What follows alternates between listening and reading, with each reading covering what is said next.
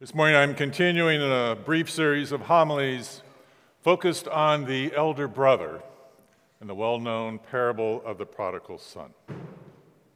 Once again, hear the text as it comes to us from Luke chapter 15, beginning at verse 25.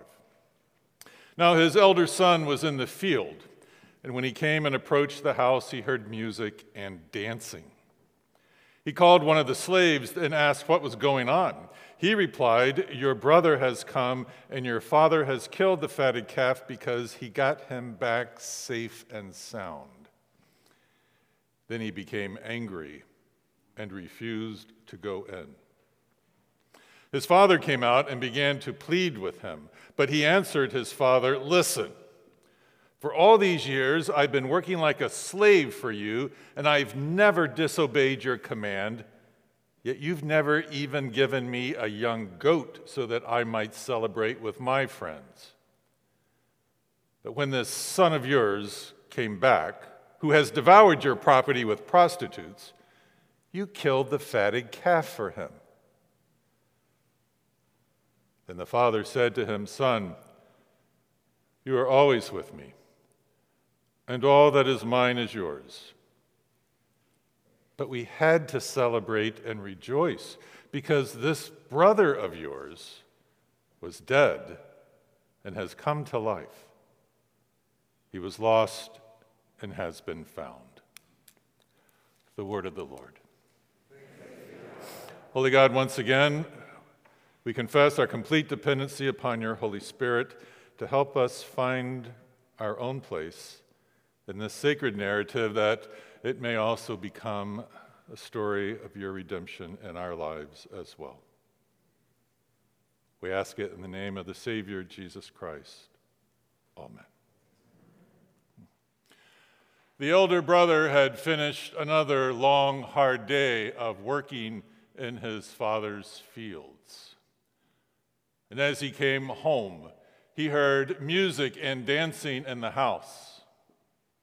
And he was told that your father is celebrating over the return of your prodigal brother.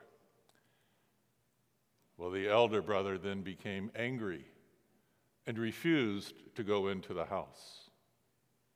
So his father came out and pleaded with him. But the elder son said, "Listen, for all these years I've worked for you like a slave and never disobeyed your commands, and you never even gave me a young goat.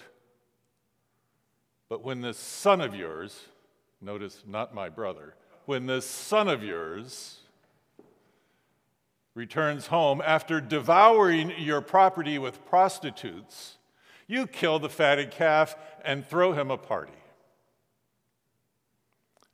Listen, for all these years I've worked for you like a slave." This does not sound like someone who finds joy and fulfillment in their work. No, it sounds like someone who is just committed to doing what they believe is right, to obeying the commands, to fulfilling expectations, no matter how unjoyful or unfulfilling that is.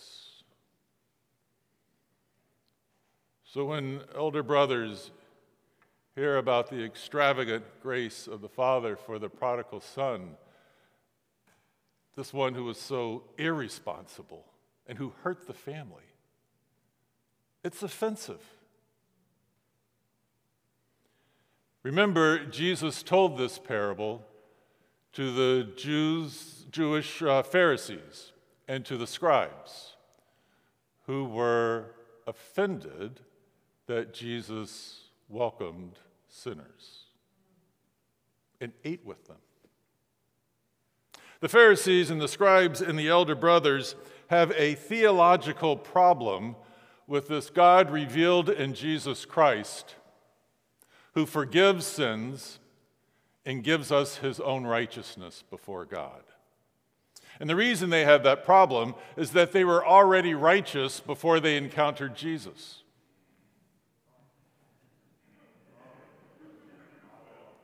Even the Apostle Paul, when given his testimony, says, "As to righteousness under the law, I was blameless," before he met Jesus. So when they hear all of our talk about the grace of God on those who were not pulling their weight, those who were so irresponsible, those who hurt the family, it's hard to understand or to make sense of the justice in this. No, I am not an elder brother. I'm daily confronted with my need for grace. But I've spent much of my ministry serving congregations that had so many elder brothers in them, and serving this school that is filled with elder brothers. People who've done what is careful and right and responsible, who've worked hard to get where they are as a means of service. So I have an elder brother. Some of my best friends are elder brothers. And I'm a little tired of the dumping on the elder brother. Because in every congregation, in every school, we depend on the faithfulness of the elder brothers and the Marthas, a very similar character in Scripture. Where would we be without these people? But so very often in our articulation of the gospel, we make very little room for those who have not squandered their lives in dissolute living, like the prodigal. Now, this is a theological school, and we know that we are all sinners. Even the elders around us have learned to say that. And we know that when we come to the silent part in a prayer of confession, we all have plenty to say. We know that sin is sin, and it all separates us from God. Yes, that's right. But many of you will soon be making your way to congregations or to schools in which the pews and the chairs and the desk will be filled with people who, before they get there, are already frazzled because they've been trying so hard to do the right things, to do what is right in their work, in their studies, to do what is right with their family, with their commitments, with their volunteerism, to do what's right by the church, to do what's right in their commitments to their community, to do that which is just, to try to take their lives to be used for some approximation of the reign of Christ. And they are exhausted trying to do that which is right, to the point that they also don't know much about joy or fulfillment. They know about doing what is right.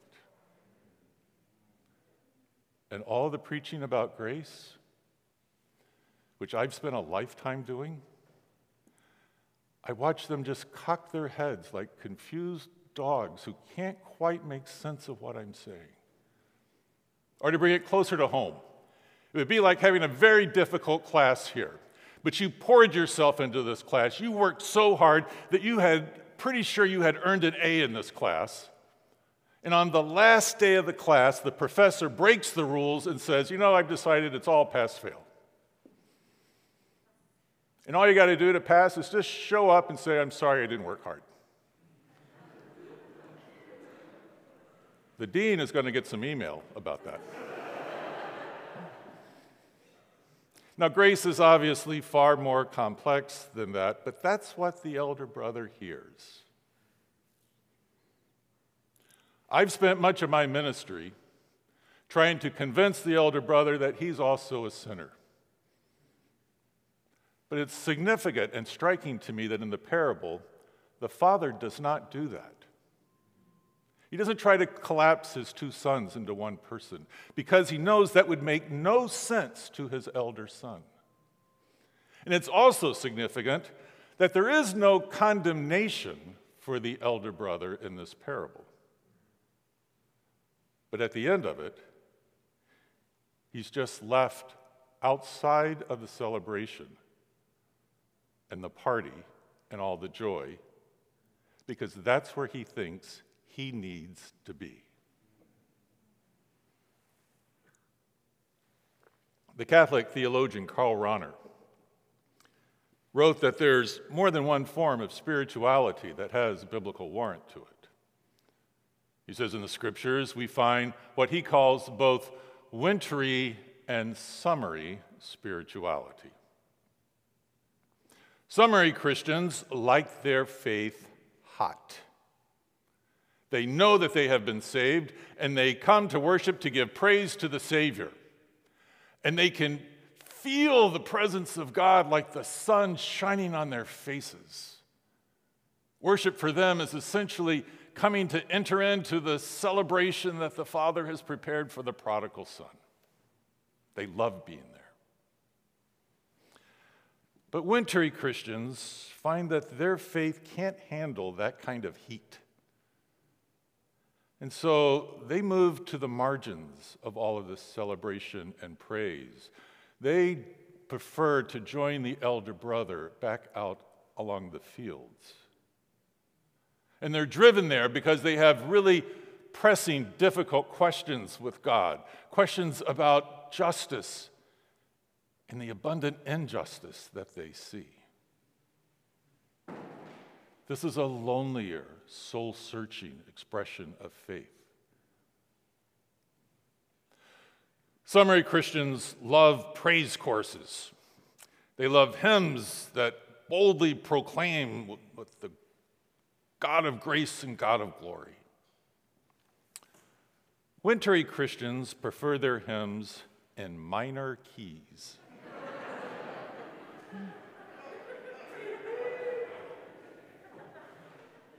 Now, Rahner's point is that the Bible makes room for both of these forms of spirituality.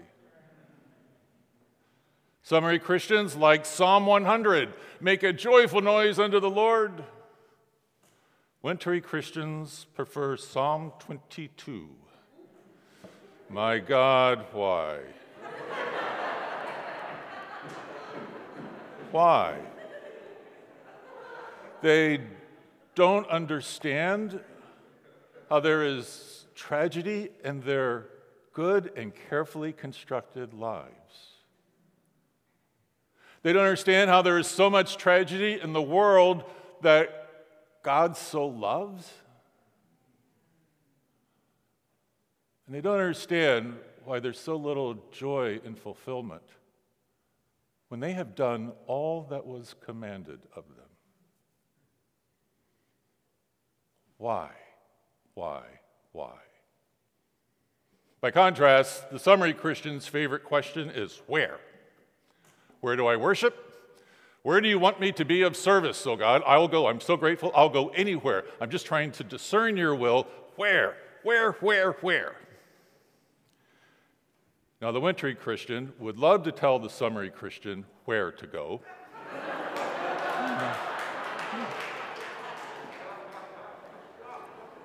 But they never talk to each other,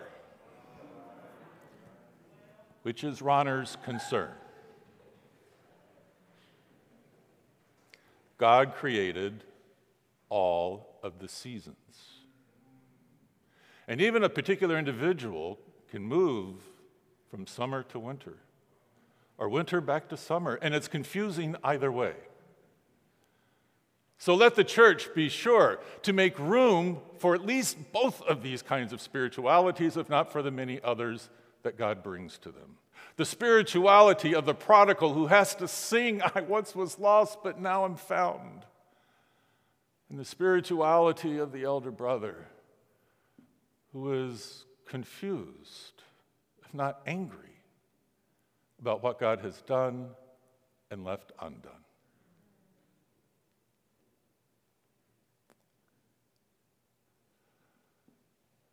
I'm going to continue over the next couple of weeks to look at the spirituality of the elders, the Marthas. But finally today, it's incredibly significant to me that in this story, the father does not wait in the celebration and the party for the elder to finally decide to come in and join it. No, the father leaves in search of his elder son. And he goes and he finds him, and he listens to his anger. This is all that the elder brother asked for. Listen. He listens to his son's anger and his protest, and he is with him, even on the margins.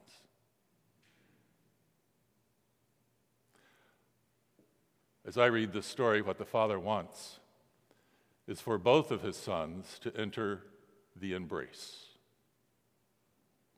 But these two sons are going to take very different paths and make very different choices if they're going to get there. But the outstretched arms are always waiting for all of us. In the name of the Father, Son, and Holy Spirit. Amen.